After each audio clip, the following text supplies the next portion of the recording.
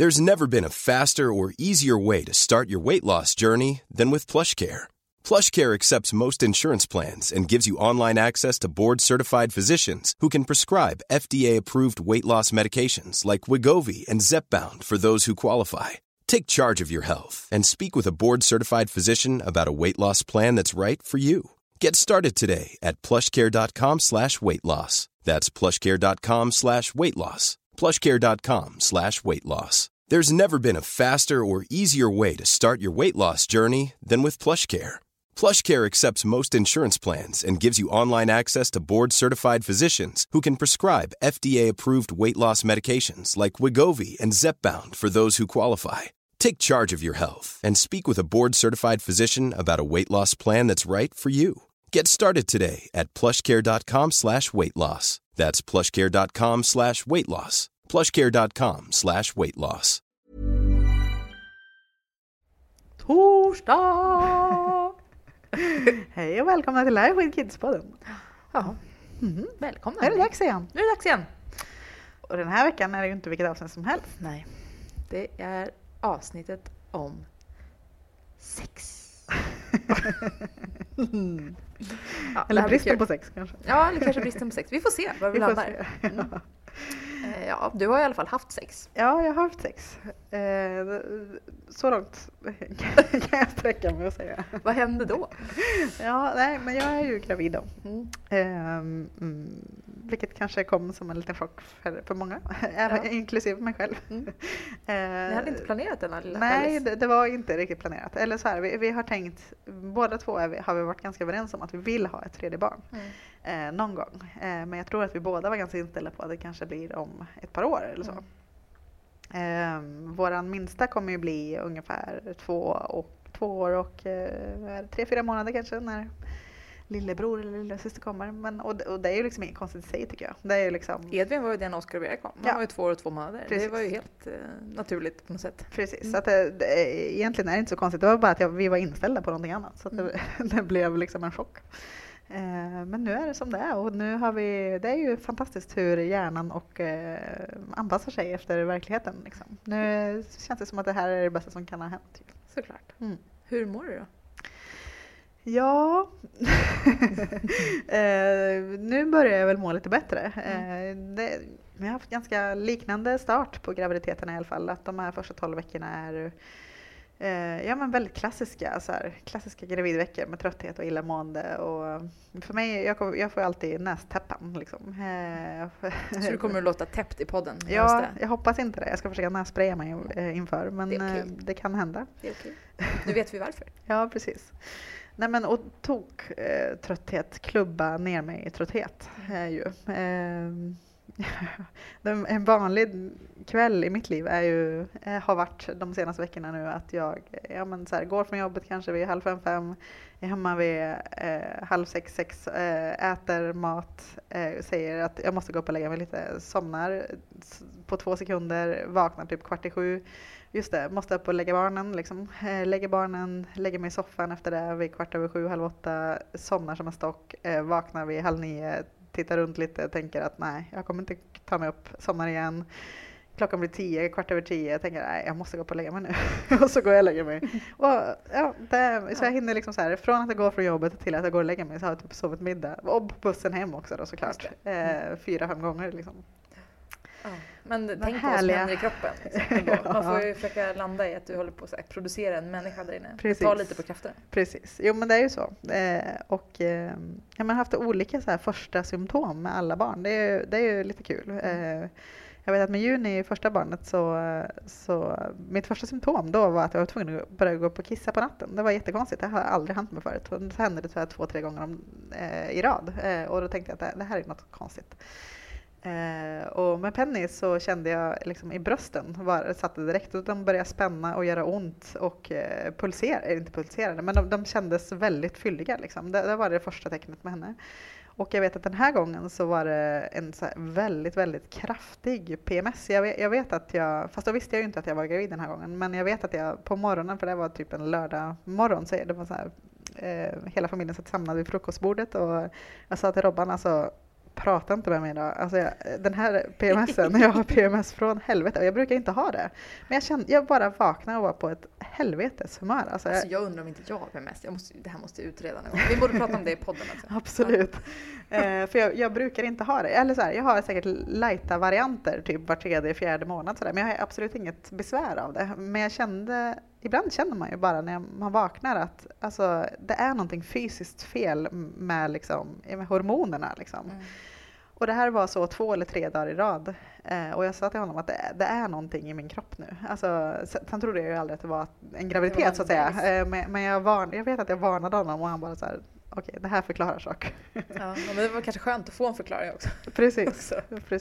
Ja, det blir härligt med en liten Life with Kids bebis. Det blir det. Nu får ju ni följa mig här under min graviditet.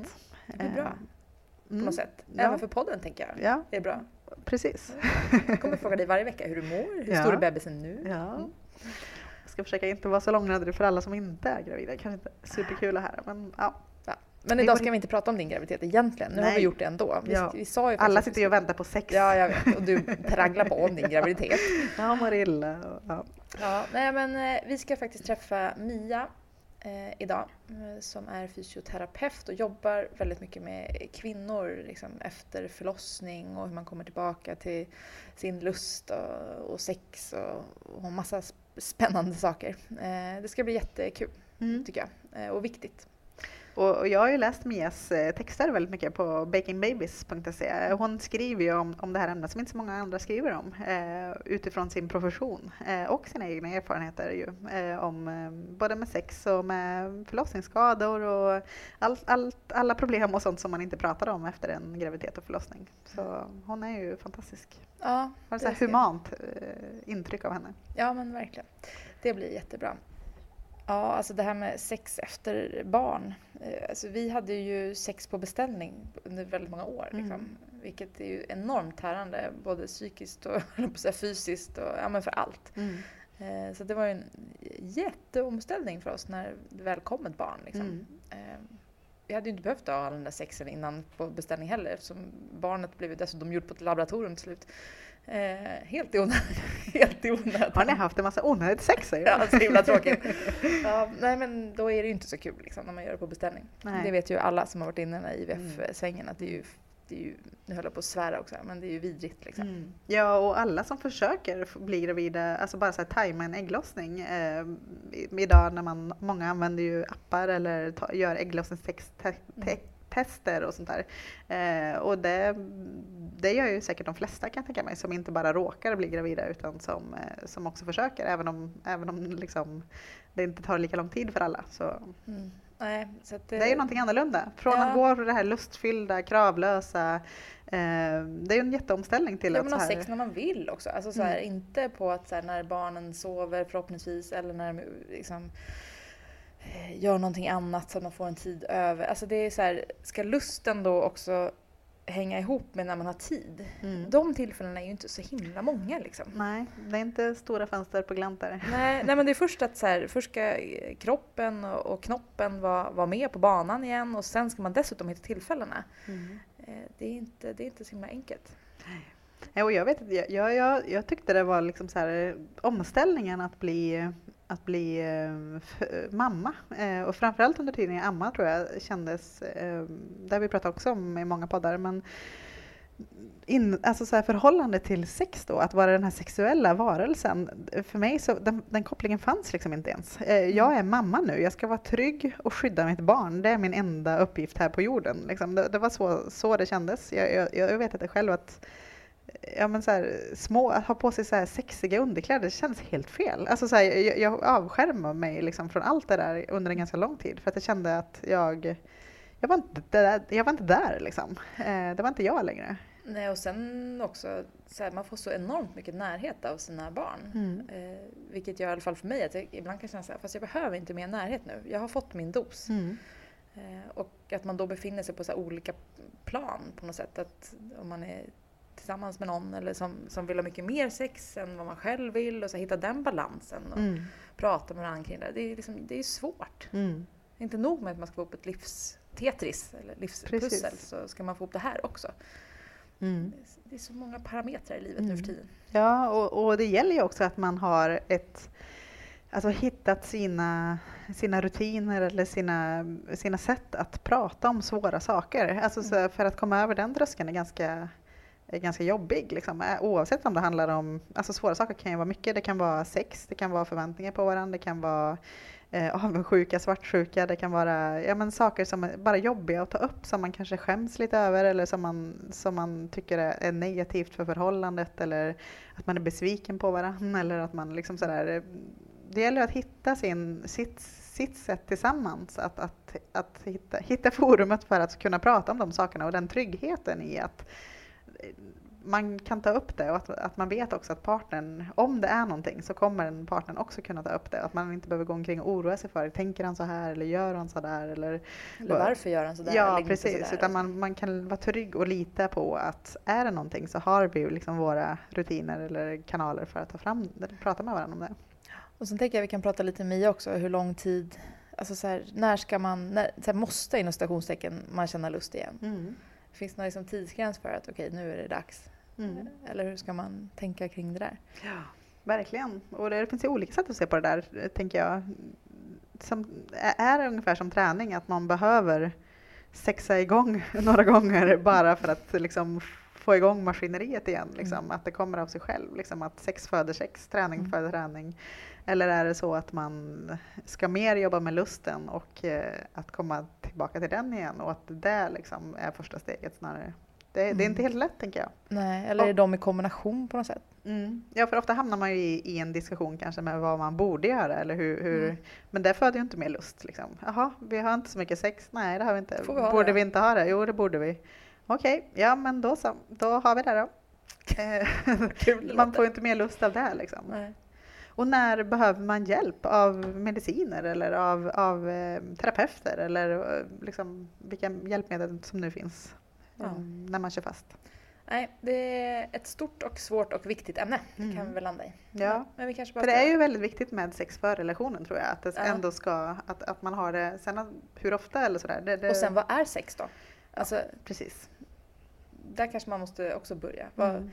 Måste det vara penetration? Liksom, nej, men precis. Vad räknar respektive part i målet, eller att säga, som sex? För om man inte har samma bild av vad sex är, då blir det väldigt svårt att enas. Liksom. Absolut. Ja. Ska vi åka och träffa Mia? Ja, men det tycker jag. Då gör vi det.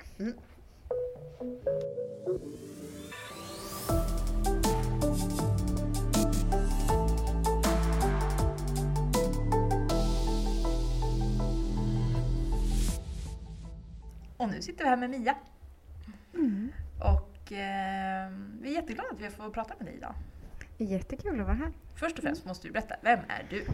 Och vad gör du? Ja, jag heter Mia. Jag är fysioterapeut, alltså sjukgymnast, det som heter sjukgymnast för. Och jobbar med gynekologi och obstetrik som mitt huvudområde. Så jag träffar gravida kvinnor och nyförlösta kvinnor och kvinnor med gynekologiska besvär. Det är vad jag gör på jobbet.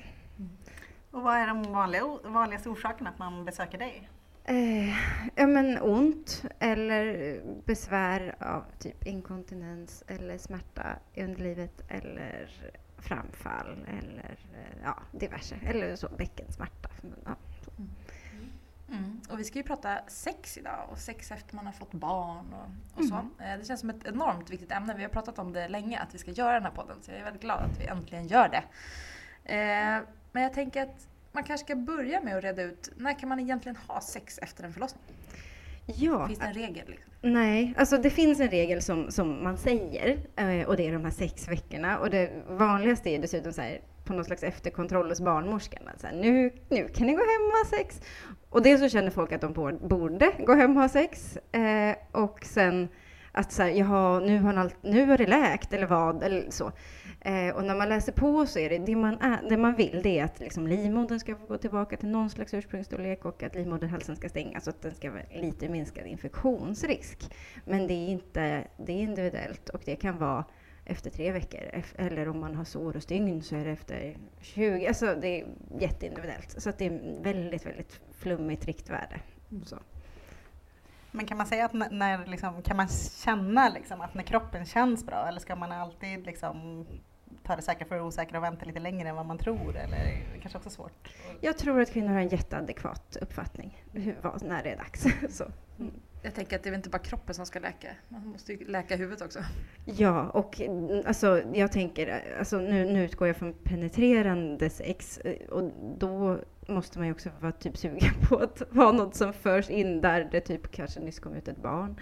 Eller, eller så. Och alltså en annan slags samlag med orgasm kanske funkar jättetidigt om man inte har stygn eller ärr som gör ont och så. Så att det är ju verkligen utifrån en slags penetrationssexnorm som den här 6 veckorna också finns. Jag antar att om man skulle vara supersugen så kan man onanera tidigare. Eller så. Det är ju som väldigt individuellt. Om man har fått med kejsarsnitt, är det annan tid då, eller är det ungefär samma riktlinjer man brukar ge? Alltså det är så slarviga råd tycker jag. Alltså det kanske finns någon gynekolog som vet exakt. Men då är det som blödningar och avslag och sånt som man också vill att kanske ska ha gått. Liksom. Men det är ju också, folk har ju sex när de har mens. Alltså det är ju, man ska vara försiktig med kroppen, men man kan också lyssna väldigt mycket på sig själv. Vilka är de vanligaste komplikationerna då, kan du säga? Och hur känner man igen dem? Gällande sex? Jag tycker att det vanligaste är att folk inte har ens lusten. Om man nu ser det som en komplikation eller om man bara ser det som en alldeles normal sak. Sen är just att det gör ont, att det känns trångt, att man har blivit sydd så att man har ärr som gör ont. Att amningen ställer till det. Och men också som man kanske inte är som något fysiskt problem, men att man känner sig helt stukad som sexuell varelse, och det är ju en jättestor sak som kanske är den största grejen, tänker jag. Om vi stannar vid lusten då, ska vi börja där och kolla lite grann. Vad är det som händer liksom rent mentalt och lustmässigt efter en graviditet eller kanske förlossning? Ja, men dels är det ju nästan kemi, alltså rent om hormonomställningen. Om man ammar så bibehåller man en viss hormoncocktail som också kan minska sexlusten. Sen har man väldigt mycket bebisnärhet som kan mätta en på oxytocin, vilket kan också göra att man inte får så himla sug efter annan hudnärvaro.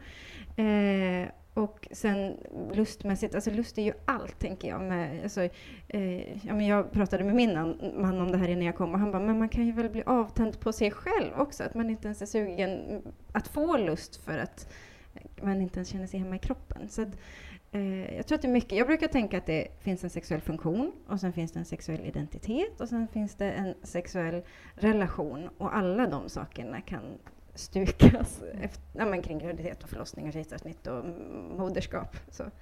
Och det är ganska skönt att veta om att det faktiskt finns fysiska och liksom hormonella saker som gör att jag inte har lust, om jag ammar till exempel. Och där kan jag ju känna igen med den här närheten. Man får ju så enormt mycket närhet där i början av sina bebisar, så att man är ganska färdig med närhet på något vis, och det känns lite hemskt kanske.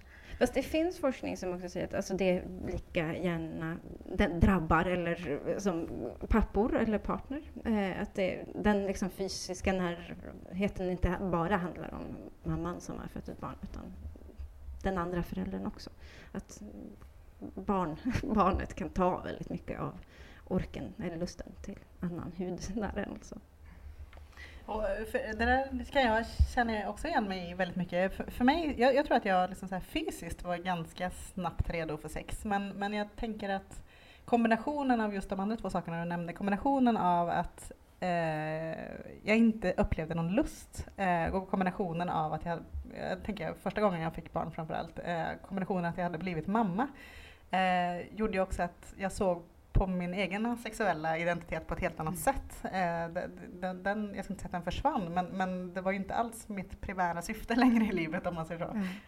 Men jag tror att det, alltså Madonna, hora, liksom, men det kommer störa oss. Att nu är jag ju mamma, då är jag ju helig, och jag ska inte vara sexig. Alltså, och det kan nog ta ett tag innan man har kommit till termer med så här, vem är jag nu då? Så. Ja, för det har vi har ju ställt frågor om det här, för vi har ju fått in en del frågor också, vad vi ska fråga dig om. Och En fråga som jag fått är hur man ska förhålla sig till det här med sex egentligen. Allting känns liksom annorlunda. Jag vet inte ens vart jag ska börja. Var en mamma som skrev. Och det tyckte jag kändes ganska relevant. Men allt känns annorlunda. Jag vet liksom inte ens vilken ände vi ska börja här. Alltså. Nej. Jag tänker att man ska vara frågvis till sig själv. Och nästan så här, sätta sig ner med papper och penna. Handlar det om mig? Handlar det om min kropp? Är det liksom någonting som jag inte kan sätta fingret på? Då är det ju troligen hormoner och sömnbrist. Alltså allt det där som man kanske inte styr över själv. Handlar det om min relation? Hur stressade och oroliga vi är som föräldrar? Eller att vi aldrig får sova, att vi aldrig får tid tillsammans? Ja, men då kan man ju börja bearbeta det eller vänta in bättre tider, för det kommer ju oftast. Och är det rent fysiska problem, då är det liksom kanske viktigt att man börjar ta itu med dem. Och men de andra bitarna är också saker som man kan behöva bearbeta, prata om, lyfta upp med sin partner. Alltså inte bara gå omkring och ha den här oron att jag har ingen lust, och vad tänker min partner om mig? Utan att men också bara så här, men hur vet du, så här känner jag kanske behöver vänta tills jag vill. Är du okej med det? Kan vi lösa det på något annat sätt? För det är också att de flesta hamnar i en penetrationssexnorm, och de flesta kanske kan tänka sig något annat, eller bara så här, vi kan kramas, det är okej. Och ibland är det ju så att en sak leder till en annan rent naturligt när man själv är redo. Och kan det behövas liksom medicin, alltså så här tabletter rent lustmässigt, om man säger så? Kan det vara någonting som saknas eller är det mer en inställningsfråga oftast? Nej, alltså jag tror inte att det är egentligen att man, alltså jag tänker så här, är det någonting som saknas, då är det en hormonell obalans som man ofta kan vänta ut. Jag brukar tänka att så som kvinnor reagerar olika på olika preventivmedel. En del får ökad sexlust, en del får minskad sexlust, en del mår psykiskt dåligt. Och vi reagerar precis samma på hormonerna under en graviditet och efter en graviditet. Så att en del upplever jättestor skillnad och en del upplever ingenting. Men då kan man ju också vänta och känna, när jag slutar amma eller när det här går ur kroppen, hur blir det då? Men sen så kan det ju vara att man under amning specifikt har en östrogenbrist som gör att man dels kan få lite minskad lust och dels kan känna att slemhinnorna under livet är... Ever catch yourself eating the same flavorless dinner 3 days in a row? Dreaming of something better? Well, HelloFresh is your guilt-free dream come true, baby. It's me, Keke Palmer. Let's wake up those taste buds with hot, juicy pecan-crusted chicken or garlic butter shrimp scampi. Hello Fresh. Stop dreaming of all the delicious possibilities and dig in at HelloFresh.com. Let's get this dinner party started. A lot can happen in 3 years, like a chatbot may be your new best friend. But what won't change? Needing health insurance. United Healthcare Tri-Term Medical Plans, underwritten by Golden Rule Insurance Company, offer flexible, budget-friendly coverage that lasts nearly 3 years in some states. Learn more at uh1.com. Hey, it's Ryan Reynolds, and I'm here with Keith, co-star of my upcoming film, If, only in theaters May 17th. Do you want to tell people the big news?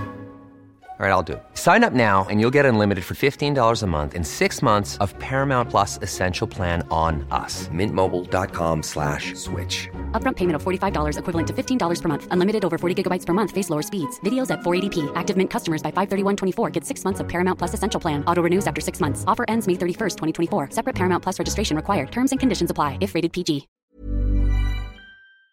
Torra. Och då kan man ju behöva ha östrogen, men det är inte i tablettform utan en lokal behandlande kräm som man kan köpa på apoteket.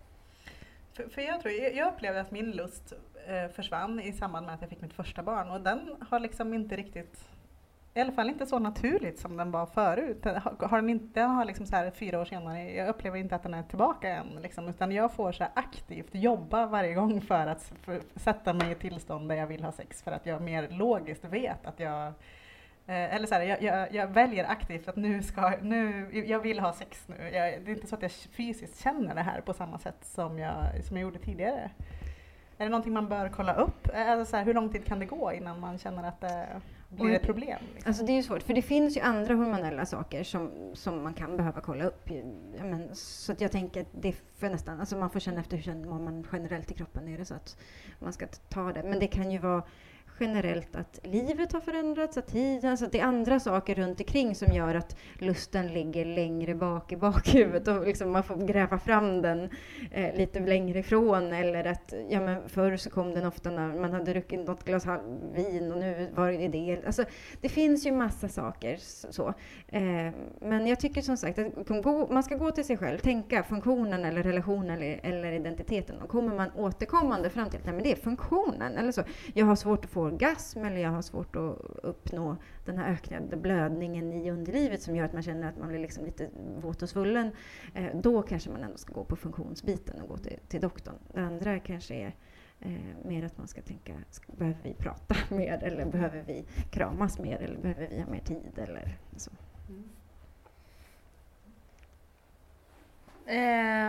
Vi har ju varit inne lite på det här med torra slemhinnor. Det känns ju som att det har vi fått jättemycket frågor om också. Och många skriver också att det är nästan omöjligt att ha sex, för att det funkar helt enkelt inte. När ska man söka hjälp för det, och hur gör man, och varför blir det så? Alltså är det innan 16 veckor efter förlossningen, 12-16 veckor har jag för mig att det, då kan man ju alltid gå tillbaka till sin barnmorska och be henne kolla och ta upp frågan, behöver jag en östrogenkräm? Och då kan barnmorskan råda om det. Sen är det ju frågan om det är, när det verkligen gör ont, då, alltså det kan vara att slemhinnorna är så torra att det är obekvämt, men det brukar ofta gå att lösa med annars bara väldigt mycket glidmedel, och sen kanske man blir lite torr och svidig efteråt. Men gör det liksom smärta, då funderar jag kanske mer på om det är något annat. Då tänker jag mer på ärr som kan behöva behandlas, eller alltså att man har ett litet kramptillstånd i bäckenbotten, att den är spänd, och då blir det ju lite mer som med vestibulit, vaginism, smärta. Och det får du nog förklara, tror jag. Och det är för något. Ja, men det är 2 olika diagnoser som jag slänger mig med nu, men som har att göra med, man kan kalla det slidkramp. Alltså att musklerna runt omkring vaginalöppningen, som är själva bäckenbotten, där det då, om man har fött vaginalt nyss har passerat ut ett barn, de kan bli så chockade över allt som händer att de får en smärtreaktion och krampreaktion. Och jag brukar tänka att det är ungefär som, nu höjer jag mina axlar upp till öronen, som när man har varit stressad och kall, och så går man med axlarna här uppe, och så kommer man ner sig, kommer man på att jag kan ju släppa ner axlarna, det här är lite bekvämare. Och bäckenbotten kan få lite samma sak, att den kan som hissas upp, och så kan man gå och vara spänd. Och så kan man kanske reglera ner det, men det kan fastna lite grann där. Och då blir vaginalöppningen funktionellt sett för trång. Så då kan man behöva töja och öva på avsläppningar och kanske massera musklerna liksom vaginalt. Det kan ju vara bra att veta om att det ens finns, för det känns som att det är väl ingen som pratar om, eller? Nej, fast 10% av alla kvinnor har samlagssmärta som kan bero på överspända muskler, så att det borde pratas mer om. Det är bra att vi pratar om det nu alltså. Men det här med amning som preventivmedel då, kan man lita på det? Jag tycker det är många som vittnar om att de blir gravida fast de ammar. Ja, alltså det är ja och nej. Om man ammar enligt konstens alla regler så är det typ 98%. Men då ska man amma väldigt mycket på natten, alltså kväll och natt. Och det får inte gå för många timmar emellan, för då kan det helt plötsligt råka bli en liten ägglossning. Och har man då ammat hela kvällen och natten, vem orkar ha sex då liksom? Ja. Och då blir det ju ett ganska bra preventivmedel. Men någonstans efter 4 månader så sker en liten hormonomställning, framförallt med prolaktinet, som gör att man kan få tillbaka lite grann sexlust. Men man blir också tröttare. Så att det är alltid så här ups and downs. Men tillbaka det här med lusten då. Att man inte har någon lust precis i början, det kan väl ändå kännas ganska naturligt. Men hur länge kan man liksom gå och känna sig, nej men jag är inte sugen liksom? Länge. Alltså det är det. Hur länge är det okej? Ja, men så länge man tycker att det är okej. Alltså jag frågar, när jag träffar patienter så frågar jag alltid så här, hur har du det med sex? För att jag vill veta om de har ett problem med sex. Och då träffar jag, de flesta kvinnor är ju som första året efter en graviditet. Och de flesta säger nej, det är ingenting liksom. Så jag tänker att... Nej som är ingen sex eller nej som att det liksom finns inte på världskartan. Det är inte aktuellt än så. Eller ja, men vi har försökt någon gång men barnet vaknade eller ja, så. Så jag tycker att det normala i min värld är att man väntar så länge man behöver. Och någon gång ibland träffar jag någon som bara, jo men det funkar. Och så är det 3 månader efteråt. Och då blir man så här, vad skönt för dig. Och någon annan som väntar jättelänge. Men de flesta verkar hyfsat obekymrade över det tycker jag. Men det är ju när man känner att det är ett bekymmer som det är ett bekymmer. Så. Och det kan väl också vara ganska vanligt att partner får minskad lust. Och då kan man inte riktigt skylla på hormoner och sådär, kan jag tänka mig. Men är det också vanligt att partners känner en ökad eller mindre lust? Att de också påverkas? Absolut. Alltså jag tänker att det handlar om sömnbristen, stressen, relationen, tiden, vem man blir som förälder, alltihop. Och omställningen. Och man får ju inte heller glömma att partnern kan ju lika gärna få en depression eller en liksom, hormon, eller inte hormon, men humörsdipp eller sådär. Och det kan ju, eller depressionen går ju alltid ut av sexlust, eller alltid, men ofta. Så att det är ju, partnern kan också råka ut för det här ju. Och det känns ju som att allt vi säger nu landar ju i någon typ av kommunikation. Liksom. Ja. Pratar vi med varandra så kanske vi hittar ett sätt att hantera den här tiden. Ja. Men jag tänker att det är viktigt att det är ju i vår kultur eller i världen, jag vet inte, att det är liksom kvinnor som på något sätt bär ansvaret för den sexuella relationen. Att jag ska tillfredsställa min man och jag ska ställa upp, och penetrerande sex är det som är sex.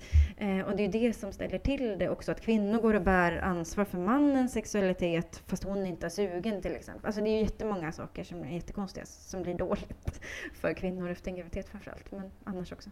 Ja, det har skrivits en del om senaste tiden tycker jag. Du har ju framförallt skrivit väldigt bra om det i din blogg tycker jag också. Kring det här med sex och hur man ska förhålla sig till det. Så det kan man gå in och läsa.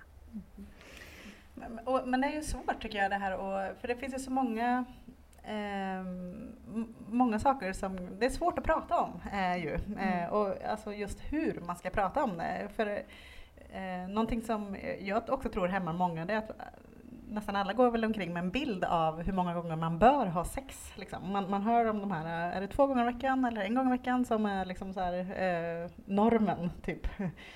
Och så känner man, så fort man inte har det så känns det lite så här misslyckat. Eller lite så här, är vi på väg åt fel håll nu? Eller, så. Och jag tycker det är svårt att prata om. Jag vet att vi liksom så här låste oss fast väldigt mycket vid så här, okej, men då ska vi sätta oss ner och prata om det. Ja, då sätter vi oss ner och pratar om det. Okej, men hur vill vi ha det? Men vi vill ha sex 1 gång i veckan. Okej, bra.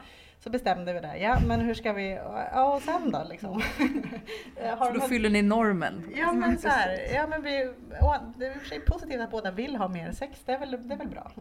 Alltså så. Men har du någon tips om hur man kan prata med varandra?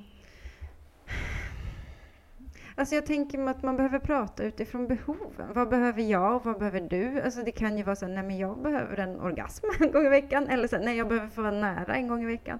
För det är ju sex 1 gång i veckan, då måste man ju definiera sex. Och man måste definiera vad man vill ha ut av sex. Och så att då kanske det är så här, nej men jag behöver en orgasm 1 gång i veckan. Nej men det behöver du med, okej. Men ska vi ordna det tillsammans? Ska vi ordna det var för sig? Jaha, för du ska vara borta. Men, alltså jag tänker att man också måste ha först och främst ett ansvar för sin egen sexualitet. Och sen i en parrelation såklart för också det gemensamma. Men jag tror ändå att man behöver analysera vilket behovet är. Eller om det uppfyller någon slags statistik. Så för det. Ja, för det är ju risken. Precis som du var inne på Lina. Att man ska liksom leva upp till en norm som man tror att någon annan förväntar sig att vi ska göra. Men det är ju ingen annan som kommer kontrollera vad vi gör i vårt sovrum. Liksom. Nej, men och var kommer de där siffrorna ifrån? Jag lyssnade på en podd och de hade som mål att ha sex 4 gånger i veckan. Och de hade 2 små barn. Då fick jag lite panik. Men jag tänker att de människorna jobbar inte. Nej, det är så de gör. Okej. Jag vet inte vilken podd du pratar om. Men... Nej, jag ska inte nämna den, tänker jag. Nej, men för det kan ju vara tidskrävande också. Ja, jag vet inte om de gick in på hur de skulle få till det här. Jag stängde av faktiskt. Ja, men jag tycker också när man lyssnar, när man ser liksom, läser eller ser folk som pratar om det här eller lyssnar på folk som pratar om det här, då känns det som att det finns 2 strategier. Antingen bara snacka inte så mycket, pang på rödbetan, hoppa på varandra i duschen istället och bara gör något. Liksom, så här, sluta prata, bara gör. Och absolut, jag kan köpa det. Och den andra är ju liksom mer så här, ja men schemalägg det då. Säg då, fredag klockan 8 varje vecka. Då bokar ni in det. Så har ni i alla fall kommit igång. Och när man kommer igång så är det lite grann som träning. När du väl har tagit dig in på gymmet och du har varit där i 3 veckor. Ja men då är det en rutin. Och då är det liksom inget konstigt längre. Hur tänker du kring det där? Alltså jag tänker att Alltså, för det första inte få göra våld på sig själv. Man måste ha lust. Alltså, någon slags, åtminstone mental lust. Eller så, jag vill ta på den där, min partner. Jag vill vara nära, eller jag vill att hen ska vara nära mig. Att det går ju inte att som schemalägga sex om man inte ens liksom alls vill det. Men har det blivit nästan som en fobi? Eller att det har gjort så ont och liksom att det är mer än rädsla. Då kan man ju behöva, jag måste ta mig an det här för att komma någon vart. Men då kanske det inte är så här, på fredag ska vi ha penetrerande sex, utan så här, på fredag ska vi kramas, eller vi ska ha en timme fri kroppskontakt eller så. Hopp och lek. Ja, men precis. Nej, men för jag tänker att det går liksom inte. Plus att jag tänker ändå, alltså allting beror ju på också vad man har för preventivmedel och hur man mår och fungerar med det och vad det gör med en, med sexlusten och sånt. Men alltså man kan ju också gå väldigt mycket på hur, men har man en ägglossning, men då kan det vara väldigt naturligt att man är sugen, och då kanske det är då man ska passa på, och inte den där fredagen man hade schemalagt. Så att det känns ju som att man kanske, om man ska tänka på något, så är det kanske den där dagen i månaden när jag brukar ha lust, eller då kanske vi helst inte ska vara borta från varandra om vi nu vill ha en chans eller så. Så att man i så fall tänker mer utifrån sina egna kroppsliga förutsättningar. Eller, när jag är som mest stressad på jobbet kanske inte heller läge, eller om jag kommer hem från ett möte och är ledsen, eller liksom, ja, då kanske man behöver tröst, jag vet inte. Men man får tänka utifrån sig själv och hur man vill.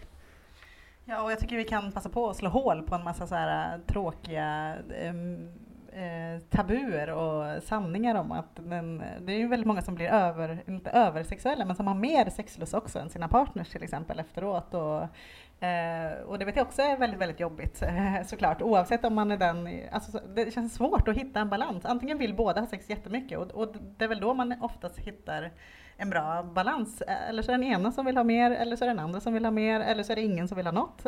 Alltså så här, och oavsett så känns det svårt om inte båda vill ha mycket, så att säga. Men jag tycker vi kan slå hål på det här, att det är inte fulare att vilja ha mycket sex bara för att man är kvinna. Nej.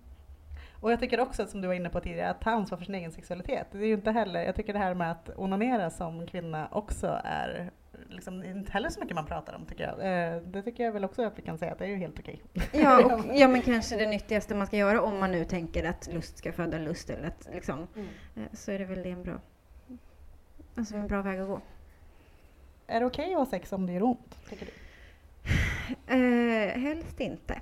Alltså jag tänker att en kvinna som har ont behöver hitta orsaken. Och man kanske ska gå till någon som mig som kan undersöka, eller till en gynekolog eller till en barnmorska.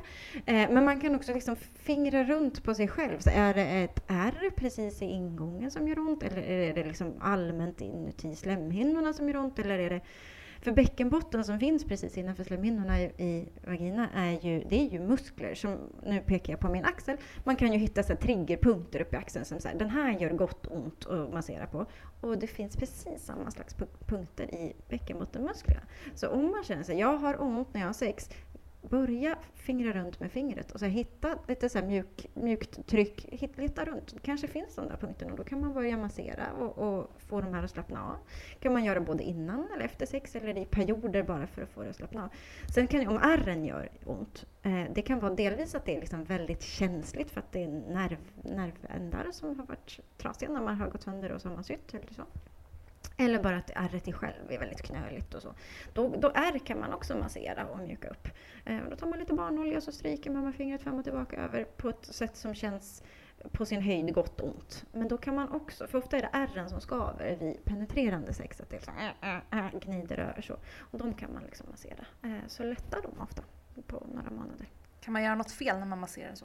Kan man göra sig illa på något sätt? Nej, men om man trycker för hårt så att det inte är liksom gott ont längre. Ja, gott ont tycker jag är liksom det som det känns när man blir masserad i axlarna. Alltså så här, det tar, men det är så här, men det är uthärdligt. Liksom. Ja, men någon form av njutbart, inte sexuellt njutbart när vi pratar sex, utan så här, men det känns som okej.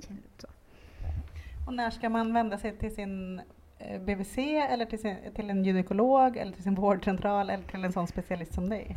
Jag tänker att det är när man har kört fast. Alltså när det handlar om efter graviditeter, då tycker jag att man ska kunna hela tiden känna så här, men den här månaden är nog bättre än förra, eller det här halvåret har inte blivit, alltså det kan gå långsamt. Om det gäller framförallt slemhinnor och man fortfarande ammar, då kan det ju vara att det går långsammare så. Men om man har kört fast och bara, jag kan inte se hur någonting skulle kunna förändras nu, då kanske man ska be om hjälp. Och vem vänder man sig till först? Vart går man?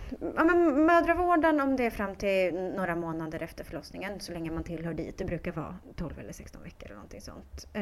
Privat gynekolog annars, eller gynekologer ute på stan som finns i Stockholm, men inte resten av landet alltid. Och annars till vårdcentralen och hoppas på någon som förstår, för det är inte alltid de kan sådana här saker där. Nej, det här känns ju också som ett så här område inom kvinnlig hälsa som det forskas väldigt lite på, som man inte vet så mycket, och att det är lätt att bli bortviftad som säger ja men du är nybliven mamma, det är klart du har det sådär. Du kan ha lite ont och det är klart du inte har någon lust liksom. Ja. Men det finns ju sådana som jag som är alltså fysioterapeuter som jobbar inom kvinnors hälsa, som jobbar med bäckenbottnar och hands-on och kan töja och kan hitta triggerpunkter och kan massera ärr och sådär. Så att vi är inte supermånga, men vi finns, och om man är beredd att vänta lite för att få en tid så går det ju att boka en tid hos. Och det behöver man ingen remiss för att komma till? Aldrig remiss. Bra. Är det någonting som man kan tänka på innan förlossningen så att säga, för att förebygga, så att man antingen mentalt eller fysiskt kan återhämta sig rent och bli en sexuell varelse igen, tänker du? Oj, herregud, jag tror inte det. Alltså, för jag tänker att mödraskapet kommer som en slags käftsmäll. No shit. Och att det inte går. Eller så jag hade nog inte kunnat föreställa mig hur det skulle bli i alla fall. Jag tror inte att man kan. Ja, det vill kanske gå till en parterapeut om det skulle hjälpa. Jag vet inte. Nej. Men bara insikten att det antagligen kommer att förändras på något sätt är väl en bra insikt, att man inte bara ska liksom förvänta sig att saker och ting bara ska rulla på som vanligt kanske. Ja, alltså jag tänker att man ska tänka att första samlaget är en andra oskuld liksom, och det kan ta en tid innan man är back on track. Liksom. Ja, och jag tänker så här också att många kanske har en historik att ha försökt få barn väldigt länge och sådär, och inte ha jättepositiva bilder av att ha sex. Man har haft det schemalagt väldigt kanske flera år, ja men du vet, och det ska man ju också bearbeta antar jag innan man liksom kommer tillbaka igen och hittar lusten. Så det finns många fallgropar. Och där var ju vi. Alltså så var det ju verkligen. Vi hade jobbat på i 4 år liksom. Alltså ligga på schema är ju kanske det tråkigaste som finns. Ja, väldigt ohett kan jag tänka mig. Ja men alltså det är vidrigt på så många sätt. Jag önskar inte min värsta fiende det. Men det gör man ju bara för att man får till det här barnet. Nu hjälpte det inte att ligga för oss utan vi fick ju fan ha hjälp. Men det blir verkligen ett helt annat mindset efteråt som är, ja. Går det att sudda bort? Alltså. Ja, jag tycker att det ändå var ganska befriande efteråt. Alltså det var så här, men jaha, är det så här det är? För att vi kunde ha sex för att vi ville ha sex, inte för att vi skulle skaffa barn. Liksom. Det var mycket märklig känsla. Men ändå ganska bra. Men det är ju trauma på något sätt. Sexuellt trauma. Men jag tänker att man ska få tänka att allt är potentiellt ett trauma. Alltså att inte bli gravid, att vara gravid, att föda ett barn, alltså allt kan ju bli ett trauma. Inte allt hos alla, och en del som lyckliga går ju förbi allting och bara mår bra, och det är ju super härligt. Men det är inte, jag tänker att allt det här kan bli väldigt, väldigt jobbigt på så många sätt och förändra ens inställning till sig själv och till livet och till partnern och så. Ja, hur avslutar vi det här? Var snälla mot er själva. Och prata med varandra. Och ta hand om er egna sexualitet. Kanske. Och ta ansvar för den. Precis. Det var väl ganska bra. Har vi sammanfattat det här då lite grann? Ja, det tror jag. Ja. Och framförallt ta hjälp om det känns som att det behövs. För man behöver inte gå omkring i flera år och att det ska göra ont när man har sex. Nej. Och om man vill träffa dig? Om man vill träffa mig då... Eller läsa mer om vad du har skrivit. Precis. Jag hänvisar ju till din blogg till exempel. Och vart når man dig? Man kan gå in på bakingbabies.se på min blogg eller på Instagram, bakingbabies. Sen är jag landstingsanställd och nås via mina arbetsplatser och vanligt kösystem. Eller? Men bloggen är väl en bra ingång, ja. Tycker jag. Om man vill läsa mer om. Absolut. Mycket kloka tankar där. Ja, då får vi tacka för idag. Det får vi. Tusen tack Mia för att du kom. Tack för att du kom. Och vi hörs ju nästa vecka.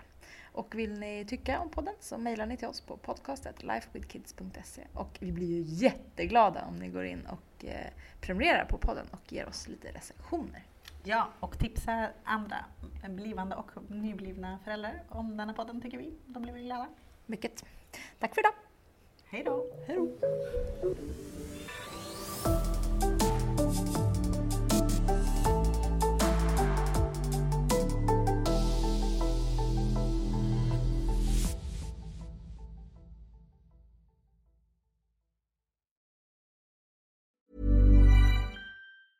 Mom deserves the best, and there's no better place to shop for Mother's Day than Whole Foods Market. They're your destination for unbeatable savings, from premium gifts to show-stopping flowers and irresistible desserts. Start by saving 33% with Prime on all body care and candles. Then get a 15-stem bunch of tulips for just $9.99 each with Prime. Round out Mom's menu with festive rosé, irresistible berry chantilly cake, and more special treats. Come celebrate Mother's Day at Whole Foods Market. Hey, it's Danny Pellegrino from Everything Iconic.